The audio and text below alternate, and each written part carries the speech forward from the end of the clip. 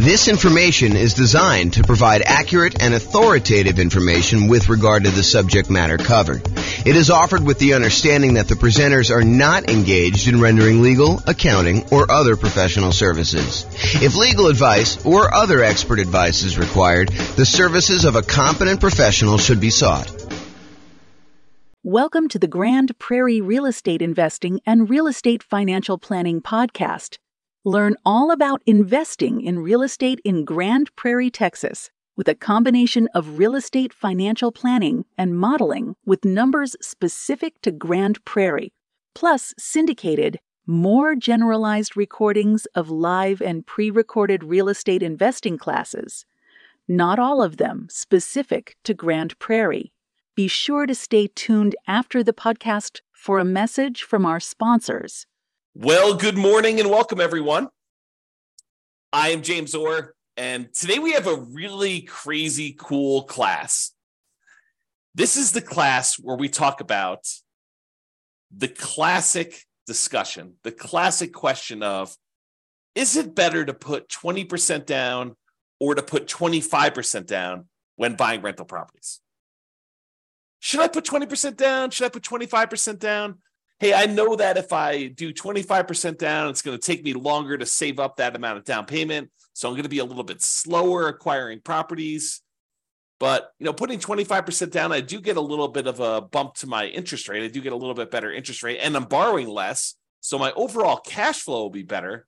But, does that really matter? How much does it matter? Is it going to be better for me to do 20% or 25%? That's what we're going to discuss in today's class. So let's jump right in. So what I did is, this is part of a new series I'm doing where I kind of compare these classic questions, these classic dilemmas of, should I do this or should I do that? The one we've done before this was, should I put 5% down as a nomad, buy a property, move in, live there for a year, and then convert it to a rental, put much less down, or should I forego that model and actually put 20% down? I think it's what I did the last class. And so we're going to go through a whole series of these of, should I do this or should I do that? And how much better is it? How much worse is it? Is it universally better? Is it better in all of the different cities that we model? Or is it only better in some cities? And is it just marginally better? Or is it like ridiculously better that you would be dumb to do the other strategy? So we're going to go over all that. So what I've basically been doing is this. I wrote this real estate financial planner software, and it allows me to go and do these financial modeling where we can go ahead and say, you could basically set up a program to run an investment strategy. So for example, we can set up a program that says, hey, this is how much money I make. This is how much I'm saving. This is how much I would need to be considered financially independent. This is what properties look like in my marketplace, and they kind of go up in value over time, and interest rates may change or may not change. There's all sorts of variables you put in there, but we're saving this amount of money. Buy a property every time I save up a certain amount for down payment, plus some reserves, plus some closing costs. And then as soon as I get enough to buy the next property, go ahead and buy that. And let me know when I reach financial independence, and let me know what my net worth is, and let me know all these different measures of risk so I can find out if a strategy is riskier than not. So I went and I do this. I can create these kind of models for any given set of assumptions. And so what I did is I created a list of 300 U.S. cities, the most populous 300 U.S. cities, and I put in their kind of like median home price and kind of rent for what you'd get on that type of property, and their tax rate and their kind of like their insurance rate, and so all these different assumptions about all these different cities. And I also set up so that it says, hey, if you're working in a city that has a higher cost of living, you probably earn a little bit more, which also means that you need to replace a little bit higher income in order to be considered financially independent. So even though you may make more in a certain city, you actually have to overcome that as a hurdle to be considered financially independent in that city as well. And so I did these models in 300 cities for somebody who is buying 20% down rentals and someone who's buying 25% down rentals. And so now we can kind of compare the aggregate data of all these and see universally or certain markets if it's better to put 20% down or 25% down. So that's what we're doing here. So this is what we're comparing. In both scenarios, whether you put 20% down or 25% down, I've assumed in this particular set of assumptions that you are not buying an owner-occupant property first. You are starting as a renter and you are remaining as a renter yourself for the entire duration. There is a class coming where I go and I show you what happens if you buy an owner-occupant property first, because there's some super interesting things that happen when you do buy an owner-occupant property first. For example, you eventually pay off that property, and the kind of threshold you need in order to be considered financially independent drops, because you no longer need to have that much money in order to support a mortgage on the property you're living in. So how much you need in order to be considered financially independent could go down. If you needed $10,000 a month to be financially independent to support a $2,000 a month mortgage or $3,000 a month mortgage, and if that mortgage gets paid off and you no longer have the principal and interest part of that payment, you may have taxes and insurance and all that other stuff, but the principal and interest part of it drops by $2,000. Well, you don't need $10,000 a month to be living on anymore. You really only need like $8,000 or $7,000, depending if it was a $2,000 a month mortgage or a $3,000 a month mortgage. And so it becomes interesting, because at some point, when you buy a house to live in, if it gets paid off, that your actual kind of like target in order to be financially independent drops. But we're not talking about that today. Little kind of teaser for another class. In this class, we are talking about analyzing whether you put 20% down or 25% down, and you are remaining a renter the entire time. So your rent just keeps going up with inflation, just like the rents on the properties you're buying as an investor. Okay.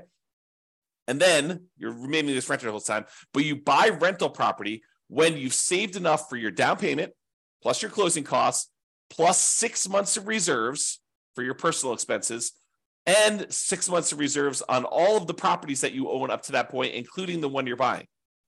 And additionally, you need to qualify for that loan based on a 45% debt to income ratio.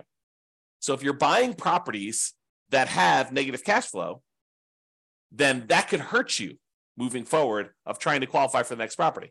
You need to wait for the rent to kind of creep up enough for you to actually get a good debt to income ratio where buying the next property is acceptable, which is the reality, right? I mean, if you're buying negative cash flow properties and you go to the lender and you say, I want to get a loan, they'll be like, hey, you don't qualify. Your debt to income ratio is out of whack. So we do take that into account when we do our modeling. And it does come into play when we have some of these markets where cash flow is really, really hard.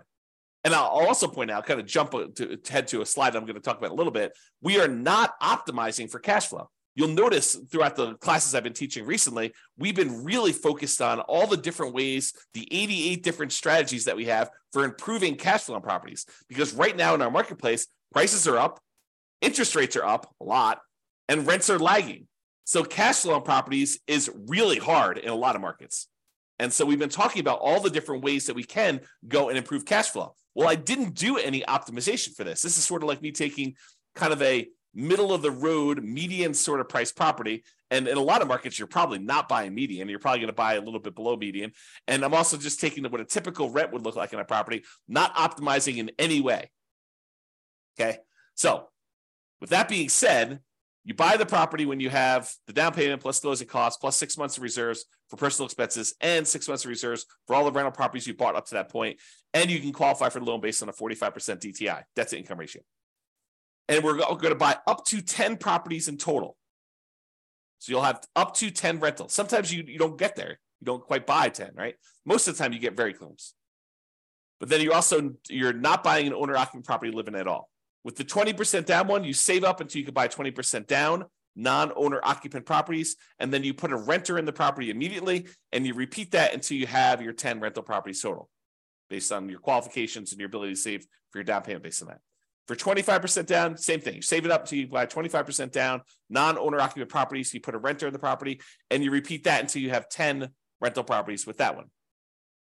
Now realize, as I mentioned at the beginning, putting 25% down gives you a slightly better interest rate. And because you're putting more down, it means you're borrowing less, which means your payment is lower. When you borrow less money, your payment is lower. And because interest rates are lower, it's doubly lower. Not exactly 2x, but it's lower for two reasons. It's lower because your interest rate is lower, and it's lower because you're borrowing less. Okay. But it means slower acquisition because, at least in the beginning, because it takes you longer to save up a 25% down payment than it takes for you to save up a 20% down payment. So it's a little slower to acquire the properties, but with improved cash flow, your savings rate increases. So eventually it might be faster to buy those next properties because you have so much better cash flow. Super interesting. This is like the challenge, right? Like, what's going to be better when you do this? if you want to actually dive into my analysis, I put the URL here on the screen. I will try to remember to put it in the show notes for publishing this to the podcast and wherever else I publish this. But you can go click on this and actually see the most up-to-date results. Speaking of up-to-date results, I'll kind of like preview a little bit later in the presentation, but when I go and I do my analysis, I am not an expert on 300 US markets, right? I'm using kind of like the median price and what rents are based on, looking up rents online, doing rent comps essentially, and trying to determine what rents would be. But I don't know your market. You know your market, and you can go look at my numbers. My assumptions are all published. You can go look at my assumptions and say, James, you're a little bit crazy. I mean, you should probably use a little bit better number for this. Go ahead and reach out to me. Send me an email. Tell me, look, we should be using these numbers for this. And to be clear, I don't want like your once in a lifetime or once in a decade amazing deals that you're able to find after searching for 3 years with 20 years experience. What I want is what a typical real estate investor, what an everyday real estate investor in your market could go and achieve, right? I don't want to have this exceptionally amazing type of deal that we run the numbers where your city always looks amazing because we picked this exceptional, unusual, really hard to find, amazing deal. We want to do more reasonable assumptions for doing the comparisons. Now, if you want to go and do your own modeling with your particular stuff, you go do that. That's up to you. Okay. But for as far as like doing the comparisons, please do reach out to me. I'm open to having you come and say, hey, James, your numbers are a little bit off here, maybe, and be nice. Please be nice. Don't go, James, you're absolutely wrong. You suck. Don't do that. Oh, man. Be nice about it. Okay. So go ahead and reach out and you could do that. And then if the reason why I gave you the link, though, is if we change the numbers and I change them in the database and I rerun everything, then all the numbers will change. And it'll change it for all of the analysis we do, not just this one, 20% to 25%. We'll rerun all of them and do all the comparisons. Because I've got 30 different comparisons so far, and I'm on my way to 100 plus. I have a whole bunch laid out. It's just a matter of time of getting in there and doing the analysis. Okay, but I digress. Okay, here we go. So how do we determine if somebody is financially independent? When we're doing this modeling, how do you say, hey, this person achieved financial independence at this month? Well, financial independence is really made up of 5 income sources, and the 5 income sources need to surpass whatever their target monthly income in retirement is, which I've set to be whatever they were making from their job. So I said, look, if you get to make a little bit more because your market's a little bit more expensive, that just means that we need to replace that little bit more amount in order for you to be considered financially independent in your marketplace. So here are the 5 different sources of income that count as to whether somebody is financially independent. Number 1 is net positive cash flow from rental properties. Take all the income from the property, rent, and anything else you're getting, minus all the expenses, including vacancy, principal and interest, the taxes, private mortgage insurance if you have that, regular insurance, maintenance, management. You subtract out all those expenses from the income. What you're left over is your net positive cash flow from rental properties. That counts toward whether or not you're financially independent. If you have enough rental property income net after all these expenses on your properties, if that is net positive over what you were making from your job, you're considered financially independent. We have you stop working and you just continue living based on that. Okay, that's how we do in the modeling. In addition to that net positive cash flow from rental properties, there's another source of income. There's 5. I'm going number 2. So you can take any money you have left over that is invested in stocks or bonds or loans as a lender, if you're making hard money loans or whatever it is, times whatever your yearly safe withdrawal rate. If you've heard of the kind of Trinity study or the 4% rule, we're basically taking any money you have invested outside of your rental properties times whatever your safe withdrawal rate, which we're going to assume to be 4% for all of these. And that gives you a number as well. So if you've bought your 10 rentals and now your money is sort of accumulating in your account and you get to $1 million, you'd have about $40,000 per year contributing to you being financially independent. Just using like an example. We do the actual math. It doesn't have to get to $1 million. We'll do it for $100. We'll do it for $10,000. We'll do it for $500,000. Any number you have, we'll multiply by your safe withdrawal rate, divide by the number of months in order to find out what your monthly income is, because we calculate it monthly, and we'll determine whether or not that contributes to being financially independent. So those 2 things, net positive cash flow and your invested assets times your safe withdrawal rate, plus these other 3 sources of passive income, which I did not model here because we just assume that they're not getting any, but it would be passive income from Social Security. You can model that. Any passive income from any annuities that you buy, the insurance product where you pay someone and they pay you a monthly or yearly stipend. or passive income from pensions if you have a pension with your job. So the two that we're primarily focused on are net positive cash flow from rentals and the invested assets times your safe withdrawal rate. We're going to ignore, for the sake of this particular discussion, pensions, Social Security, and annuities. All right, so here are my assumptions. Each city modeling uses their median home prices, approximately, and estimated rents for those properties. We did not apply any of the 88 strategies for improving cash flow. Job income does vary based on the city, so you can afford a property in that market. I didn't want you to go and say, hey, everybody makes $5,000 a month, and then you go try to buy a property in LA, and you're like, you never hit the 45% debt to income ratio because you can never qualify for that particular loan. So I've had to vary income based on the city so that you could actually buy properties in that city. Okay. But we do consider that if you need to make a higher income in order to qualify for properties there, that you also need to overcome that income to be financially independent. So it sort of offsets in a weird sort of way. We start with just enough down payment to buy a 5% down owner-occupant property with closing costs. So we assume you start with 7% of the price of properties in your marketplace, which also changes depending on what market you are. This is true even though you're not buying an owner-occupant property, because we're going to do some comparisons later where you do buy one, and I wanted those to be starting at the same ground, like starting at the same level, where instead of, if you start today and say, look, you make $0, which I'll probably do as definitely an example, where you're starting from nothing and all you have is a savings rate, and maybe I start with different savings rate, I'm digressing. Okay. But basically here I'm saying, look, you're doing it so that you have a certain amount that you could buy an owner occupant at the start, because eventually I'm going to compare you doing owner occupant ones and see how much of a difference that makes. And I wanted them to be as close to apples as we possibly could. I also set a $10,000 minimum. So if you happen to be a market where 7% of the price of your properties, it works out to be less than $10,000, I do bump it up to $10,000. I don't even know if we ever hit that. What would need to be the property value in order for it to be less than $10,000? It had to be pretty low. It had to be like, sub 150. It's 150 times 7% is like $7,000 plus 35. So yeah, it needed to be less than 150,000. I don't know if there are any markets where the median is less than 150. I have to look that up. I don't know. See, this is an example of me not knowing. There you go. Case in point. All right. So interest rates. So for the non-owner occupant 20% down interest rate that I picked is 7%. And if interest rates change over time, I will go in there, adjust it, and rerun everything for all the cities. And there's no private mortgage insurance because you put at least 20% down.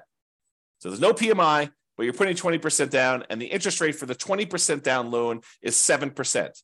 The interest rate for the 25% down loan is 6.75. So it's a 0.25% improvement to get 25% down. And I will tell you, I think that's conservatively low. I think in most cases, the difference between a 20% down loan and a 25% down loan is greater than 0.25%. It's greater than a quarter point of interest rate. Okay. But that's what I did. I didn't want to give 25% down too much of an advantage, although maybe I should have. Maybe I should have done what reality was, but there you go. And I used to just model this out for 60 years. Because 60 years, even if you're 40 years old, that gets you to 100. If you're 20 years old, that gets you to when you're 80. But because some of these took more than 60 years to find out when they became financially independent, I just decided to extend everything to be 100 years. And I realized, James, I'm 50 years old. If someone listening, I'm 50 years old. There's no way I'm going to live to be 100 years old. So this running this 150 years, running to be when I be 150 doesn't make any sense. I get it. Even if you're 20 years old, running it for 100 years probably doesn't make sense for a lot of you. But I did it for 100 years just so you could see and so you can get a feel. For a lot of my measurements, I'm picking 40 years in the future as an arbitrary point. You can see all of my assumptions in detail. Just go to realestatefinancialplanner.com/model, MODEL, and you will be able to see all the different modeling I'm doing and go to a specific city and see the drill down into the assumptions for your city and what you're doing and all the different variations I've done. That's all up there, at least for now. I may change it in the future, but as of right now, it's all open and available to everybody. All right, let's jump into financial independence. So when do they get to the point where all their passive income from the net rent, the net rental income, and also the invested assets times safe withdrawal rate, when does that exceed the amount that they were earning from their job? Well, if you put 20% down in 52 of the 305 cities, you achieve financial independence faster with 20% down. So about 1/6 of all the cities I ran, it was faster for you to put 20% down. However, in about 2/3 of the cities, 194 cities out of 305, it was faster for you to be financially independent if you put 25% down. Wait, what? So putting 25% down was actually faster in 2/3 of all the cities we tested than putting 20% down. And in 59 cities, it didn't matter. Didn't make a difference whether you put 20% down or 25% down. In fact, there were 25 cities where you never achieved financial independence, regardless of whether you put 20% down or 25% down in 100 years. Now, you may have a pretty significant net worth at that point, but your income from your real estate and the income coming from that safe withdrawal rate of any other invested assets never exceeded the job income that you had. But you could just go ahead and say, look, I'm going to stop working. I've got $3 million or $5 million or $10 million, whatever it is that you have there, and I'm just going to start depleting that. So you'll end up kind of losing your balance over time in some of those cases. Some of the cases you actually don't, you run out of money. We'll show you those. Okay. So the key here is 194 cities, 2/3 of the time, it was better for you from a speed to financial independence perspective for you to put 25% down. So that's a win in most cases for 25% down. However, what's interesting is it's not universally true. So when you get in arguments with someone online, an online forum about it's always better to put 25% down, it is not. Or if you get in an argument with them, hey, it's always better to put 20% down. No, it is not always better. Sometimes it's better, sometimes it's not. And you got to go look at your city to find out what the deal is there. Okay? This is the distribution. In some examples, not today, in some examples, this is really an important chart to look at because you could visually see where the majority of the kind of cities are becoming financially independent. In this example, they're relatively similar. Yeah, sure. In some cases, the 25% down, there are a few more cities that achieve financial independence earlier. Yeah, that's happening here. But in some cases, it's faster to do 20%, faster to do 20% here, but you can kind of see that they're really relatively similar in shape. We'll find out later that they're not always like this. Sometimes it's like really skewed where one is much slower or one is much faster. But in this case, they're relatively similar.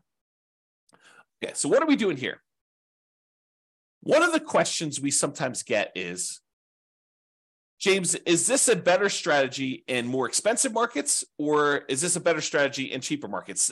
Are we talking, is the difference when you do the 20% down versus the 25% down, is it really a situation where, 20% down works in these really inexpensive markets, but 25% works in more expensive markets or vice versa? And really this chart answers that question. So what this does is it shows you how much better 20% down is versus 25% down is, or how much better 25% down is versus 20% down is, depending on the color. So the green ones are ones where it's better for 25% down. You're achieving financial independence faster for all the green ones with 25% down. All the red ones are it's better to have done 20% down. But I'm plotting all along the bottom here what the price of the property was at the start. And here I'm showing you how many months difference it was. So you can see that in the $300,000 price range, that there are several spots where 20% down was better, and there are several where 25% down was better, depending on which city you're looking at. You can see that if you kind of just eyeball it really loosely, you can see there are quite a few more greens, and greens is where 25% down is faster. There's quite a few more greens toward the lower end of the price, but there's also quite a few more when you get higher. So what I would tell you about this is, just visually looking at this, there is a slight tendency for 25% down to work better if you have more expensive properties, because there's only a few dots, these two dots here where we have more expensive properties and it was better to put 20% down. So in general, there's more green dots than there are red dots because 2/3 of the time, 25% down is better. And that makes sense. We're seeing a lot more green. But we're also looking at this in terms of how does it compare when you look at house price too? And you can see that the green ones tend to be more prevalent with these more expensive houses. Okay. Not to say that there aren't a couple outliers, but there are a trend, a correlation there. All right. And there's a couple outliers. There's a couple times where putting 25% down is way better than putting 20% down. And most of the time, though, it's, within, what is this here? This is probably about 50 months, so about 4 years. So most of these are less than 4 years better. So it's not like you're saying, hey, look, if I do 25% versus 20%, I'm going to gain 10 years faster to financial independence. No, it's not that significant in most cases. We're talking about relatively small numbers, a year or two here. Although, you think about this, if I could save you a year or two of working a job that you hate by helping you get to financial independence faster, that's pretty valuable. That's valuable information, right? Even a year or two, or 3 years, or in this case, we talked about being 4 years. I don't know, kind of interesting. All right, so we've talked about speed to financial independence, but speed to financial independence is only one way we can measure whether something is better or not, right? The other way we can measure if something's better or not is just pure dollars that you have, your net worth at certain periods of time. And so we're going to use net worth at year 40, and we're going to look at the net worth at year 40. Is it better, or do you have a higher net worth if you put 20% down or if you put 25% down at year 40, comparing net worth in these 300 U.S. cities? In 8 of the cities, it doesn't matter. You end up with the same net worth, which is super fascinating because it's hard to be exactly even. Okay. But with 8 cities, it doesn't matter. Okay. It is faster. I'm sorry, not faster. It is higher net worth, better. You have more net worth at year 40 in 193 cities, about two-thirds, if you put 25% down. So not only is 25% down faster, but 25% down gives you a higher net worth in about 2/3 of the cities. And about 1/3 of the cities, 104 cities, it is actually a higher net worth to do that, which is crazy. So depending on what city you're in, it's better to put 20% down versus 25% down. Okay? It really depends on what city you're in. So it's not universally true that one is better than the other. But if you had to generalize, typically it's a little bit better to put 25% down. From both a speed perspective, where it's also about 2/3 faster, 2/3 of the cities are faster, and also from a net worth perspective, about 2/3 of the city have a higher net worth at month 40. Okay. All right. Same thing we did before. We talked about the difference in speed. Now we're doing the difference in net worth graphed against how high the property prices are. So are the more expensive properties performing better in terms of net worth than the less expensive properties? And so in this case, the red is 25% down is better. So in this case, the reds are appearing more frequently at the higher end prices. And so it is slightly better to put 25% down on these higher priced properties than it is to put 20% down in terms of net worth. Okay.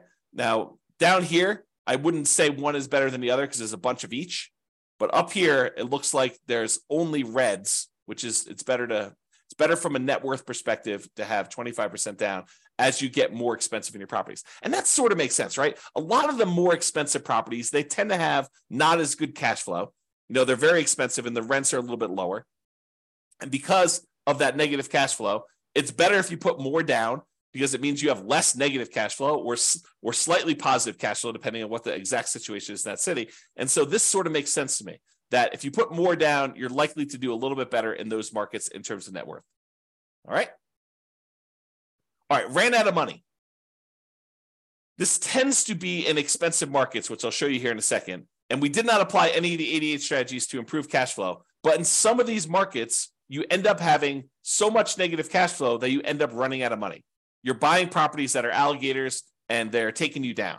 And so we could fix this if we were to go in there and manually say, okay, look, we're not going to buy this property unless it has these characteristics. I'll buy slightly better properties. I'll improve my cash flow in all these different ways. I'll save up more down payment. I'll save up more in reserves. And we can overcome this. but realize that with the modeling we did, there were 11 cities that ran out of money out of 305. 11 out of 305. In 294 cities, it didn't matter. None of those ran out of money, but in 11 of the 305, you did run out of money, even with 6 months of personal reserves, 6 months of reserves for the property on all properties before you buy the next one. Okay. So there are things we could do to avoid that. We talk about those in other classes. So as far as which ones run out of money, it tends to be the more expensive properties.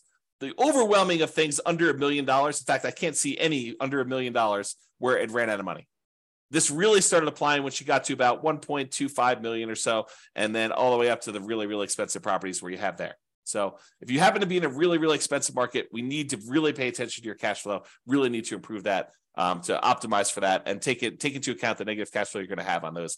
Pick strategies that overcome that limitation. Okay? All right, so let's do a summary here. I've got two different versions of this slide. In one version of the slide, I'm taking the average. So I say, take the net worth at year 40 and take the average of all of the net worths of all 305 cities. So add them all up, divide by the number that I've got, and that gives you an average. But in other ones, another slide, I'm doing the median. So I'm taking all the net worths, I'm stacking them from lowest to highest, and I'm looking for the middle most net worth. That's what median is. Okay, versus average, where you add up all of them and then you divide by the number that you've got, and you've got an average. So I'm going to first start with median, and then I'll go to the averages, and we'll do the median a little slower, and averages we'll kind of summarize very quickly. All right, so median. At 40 years, the median net worth, when you put 25% down, is about $7.3 million. Of all the cities, that's the middlemost number. But if you put only 20% down, the median net worth is only about $6.9 million in change. So it's a difference of about $330,000, or a difference of about 4.7%. Now, honestly, that's not that big of a difference to me. A 5% difference, yeah, there is a difference, but we're talking about, a $330,000 difference on a $7 million net worth. Not super significant to me. So while 25% is better, it's not like crazy 2 times better or anything like that, right? It's marginally better if you think about it. And as an aside, we're talking about the net worth 40 years in the future. So the rule of thumb is, if you look at net worth 40 years in the future, we're really about a third of that in today's dollars. So a $7 million net worth is probably in that $2.3 million net worth today. That's what it would be worth in today's dollars. That's the rule of thumb. It's about 1/3. Okay, so net worth a little bit better. Of the ones that ran out of money, the overwhelming majority of ones didn't run out of money. And so that's basically the same for median. No difference there. Each of them bought 10 properties on median. So the middlemost one bought 10 properties. So there's no real change there. And as far as how long it took them to be financially independent, the minimum target monthly income and retirement achieved month, the MTMIR, that's what MTMIR stands for. When we achieve that, it's a little bit faster for the 25%. It's 2 years faster when you look at the median. So what's 2 years of your life working a job that you don't want to work worth to you? Well, it's 2 years faster to put 25% down, which is about 4.1% faster. Again, not a huge difference from a percentage perspective, but if you don't have to work a job you hate for 2 years, that could be great. Now, if you love your job, maybe it's not a big deal. Right? If you're like, hey, I love what I do, I would do it even if I didn't get paid. Awesome. But if you don't like your job, 2 years can seem like a very long time. So there you go. All right. So those are kind of like the metrics that we've got. So really 25% down is slightly better. It was 4%, 4.7% better in terms of net worth, and 4% better in terms of faster speed to retirement, to being financially independent. But let's look at risk. Okay. So there's, I don't know, however many there are. There's 6 different measures of risk that we've got on here. One is rent resiliency. How far rents can drop before you would have negative cash flow. And if you're putting more down, you would think that that would make you less risky because your monthly payment is lower. So your rents could drop more before you'd actually have negative cash flow. So by putting 25% down, it should be less risky. And it is. It's about 10% 9.7% less risky over the entire 100-year period. This is not a snapshot in time. This measures risk over the entire period that you ran it. Okay. And there are other scenarios, not necessarily today, but there are other scenarios where the risk actually shifts. So it could be really, really risky early on and much less risky later on, or vice versa. It could be really, really low risk early on and much, much riskier later, or it could be sort of an even distribution of risk, which is pretty rare. Usually have spikes in there whenever you kind of increase certain things, but each risk curve is different.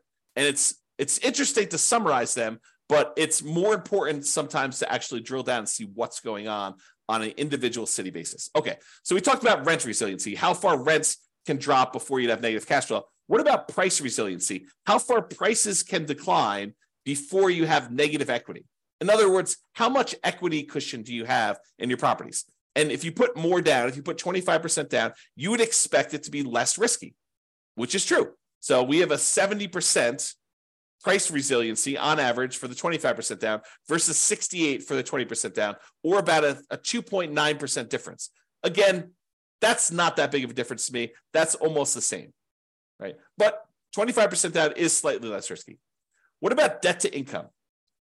You know what? Your lender calculates a debt to income calculation to figure out what your debt to income ratio is before they give you a loan to buy a property. Well, we measure this every single month on all the properties that you currently own so that we can see what your debt to income ratio is on a 100-year term. And it turns out your debt to income ratio is better. It's lower for putting 25% down. You put more down, you have lower monthly payments for the amount of money you've got coming in, which is pretty much the same as you're buying the same properties. So your lower debt to income ratio means it's less risky for you to put 25% down. It's about 15% better for you to put 25% down. That's starting to become significant for me. That's an improvement. It's less risky from a debt to income perspective to put 25% down. What about if we took your debt load, how much debt you had in total, add up all the mortgages you have in this case, and we divide that through by what your total net worth is? We wanted to find out what the ratio of all the debt you're carrying is to your net worth. If I told you I have $5 million in debt, does that scare you? $5 million in debt. I owe $5 million. Does that scare you? Well, if I make, $50,000 a year and I have $5 million in debt, that probably would scare a lot of people. If I make $5 million a year and I have $5 million in debt, that probably would scare you less. If I make $100 million a year and I have $5 million in debt, that probably wouldn't scare you as much. Similarly, if I tell you I have $5 million in debt and my net worth is zero because I have no other assets, that might scare you. If I tell you I have $5 million in debt and I have a $5 million net worth, really, that's much lower. That's much more conservative. What if I told you I had a $100 million net worth and I have $5 million in debt? You'd be like, that's fine. You could go ahead and take some of your assets and pay that off really easily. And so we want to look at your debt compared to what your net worth is to see what that ratio is. When you put 25% down, that ratio is improved. It's better. And so it's lower. You have a 32% debt to net worth ratio, which is about 8.6 better than the 35% you have when you put 20% down. So it's less risky to put 25% down. What about your debt to your liquid net worth, or what we call debt to account balance? Sure, your net worth consists of the equity you have in your properties, plus any money you have invested somewhere in stocks or bonds or savings or whatever it is there. But what if we say, let's ignore equity, because equity is really hard to get at sometimes. So let's just look at what your debt is compared to your liquid net worth, how liquid you are compared to that debt. Well, we can measure that, debt to account balance, and it turns out that oddly enough, 20% down is slightly better there. 20% down is slightly less risky, and it's about 12% better. That's interesting, right? And then how many months of reserves do we have on average? Ideally, we want to have at least 6 months of reserves, but wouldn't it be better to say I have 12 months of reserves somewhere? Wouldn't it be better to say I have 24 months, I have 2 years worth of reserves, where I have enough reserves where if I didn't get rent for 2 years, I would be fine? Sure. I think that's more conservative. Well, the average number of months of reserves in these models is 676, which tends to be skewed by the really, really high numbers you have much later on in the modeling. And early on, you barely had that 6 months because that's the criteria for buying properties for a lot of cities. Okay. But it's about 8.7% better putting 25% down when we look at that measure of risk. So to summarize, all the green areas here are ones where 25% down is better. So it's better in net worth. It's better in faster speed to financial independence. It's better in at least 5 of the 6 measures of risk. And with some of these, they're relatively small differences. And some of these, they're starting to become a little bit more significant in terms of what percentage difference they are between putting 20% down. Okay. So that's all the medians, looking at the middlemost one for doing that. Okay. What about average? Well, with average, it's even more extreme. Not necessarily in a percentage, although in some cases it is, but with this, it's better to put 25% down universally when we look at the average for all the different cities. Okay. It's 0.7% better from a net worth perspective to put 25% down. It's 2.2% better from a speed to financial independence perspective to put 25% down. And then, it's much better for you to put, in the 10% range plus for several of these measures of risk when you're considering putting 25 or 20% down. So in general, it seems like 25% down is a little bit better. Not like all better. And it really matters which city you're in, honestly. Okay. Now remember, I've said this a couple times, you could apply the 88 strategies we have to improve cash flow to improve on these numbers. These are sort of like middle of the road numbers. We're basically using the median price property in the market and the rent we might be able to get on that property in that market. You could choose a better property and you probably would do better. And I do model some of these improvements. Like there are examples where I model and say, what if you could buy a property and get a 5% better price or 10% better rents or 10% better price, or you get slightly better interest rates, or you buy down the interest rate. Like I'll do all these different models and I'll compare them so that you can see what impact that has. Okay. Now, again, this is my call to action for you. If you're an expert at your local market, I am not an expert at your local market. And if you want to help me improve my numbers for the local market, reach out via email and I can update the numbers in our database to rerun all the scenarios to your market. And we can improve this so that everybody gets the benefit of being able to see how this compares. Now, I'm not trying to show best case that only a small number of real estate investors could expect to achieve. I really want to use numbers that any real estate investor in your market could expect to achieve. Okay. All right. Now, something interesting that comes up to some people here, and kudos for you, a little plus for you if this applied to you. So you're realizing that, look, we're buying these non-owner occupant properties. We're not moving into these properties, right? So we're buying investment properties. What if you live in a market where your market conditions suck? The economics of you buying rental properties in your market are just not ideal. Could you go and say, I live in blank city, but I will go invest in another city where the economics are much better? Sure, you totally could do that. And there's no local market limitation because we're not even buying an owner-occupant property in this particular case. But you could go say, hey, I'm going to live in X city and buy in Y city. And I did not model it that way. So you could do a lot better than what I'm showing if you just picked a different city that had better economics. All right. So that's it. In our current market conditions, our current price, current interest rates, or current rents, as of March 22nd, 2023, that's when I'm recording this. So if you're wondering, like, where was this? When was this that was happening? In 300 plus US markets using less than ideal median price rent properties, putting 25% down is better in terms of net worth and speed to financial independence in general. But there are exceptions. The market does matter. In some markets, 20% down is faster, more profitable, and arguably better, which is why it's so hard to have this conversation. Generally, though, putting 25% down is less risky. There are probably exceptions to that too, though. It's best if you look closer at your specific market and apply as many of the 88 cash flow improving strategies as practically possible to improve on your implementation. And if you go to the realestateFinancialPlanner.com/model, you'll be able to go ahead and see your city and the comparisons for your city and all that stuff. All right. That's all I got. This has been James Orr. I hope you enjoyed this. Hope you enjoyed these kind of like the theme of kind of comparing these, because I'm going to do more of them, unless you tell me I hate them. But I'm going to do more of them because I find it fascinating to see, hey, should I prepay PMI, or should I not pay PMI, or should I hire a property manager? What's the impact of hiring a property manager? If I'm going to put 25% down, What is it? What's the difference in speed if I hire a property manager versus not hiring a property manager? Or what is the difference in speed if I decide to pay off my properties early? If I take extra cash flow and I use it to pay off that, what happens if I take my money and I save it up until I can pay off a property in full? Is that faster? Should I buy 10 properties, wait till I get to the point where all of the equity in those can pay off 4 of the 10, and I sell off 6 of them to pay off the 4? Is that faster? So I'll do all of these comparisons and I'll show you which one's better, by how much, and how that changes risk characteristics too. But as you can see, it takes a little while to go through the details of each one. So there's going to be about one a week is my plan as of right now, subject to change. That's all I got for you. Hope you enjoyed it. This has been James Orr. Bye-bye for now. With home prices up, mortgage interest rates up, and rents up, but not quite enough to counteract the higher prices and interest rates. Cash flow on rental properties in Grand Prairie is harder than ever. Book a call with the Real Estate Financial Planner to apply our proprietary 88 strategies to improve cash flow on your rentals.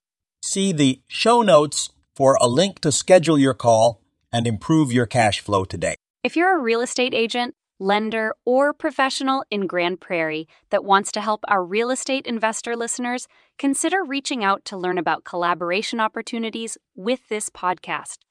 We'd love to add more value to our listeners by having you assist our investors buy, sell, and finance their real estate investments. See the show notes to schedule a call to discuss collaboration opportunities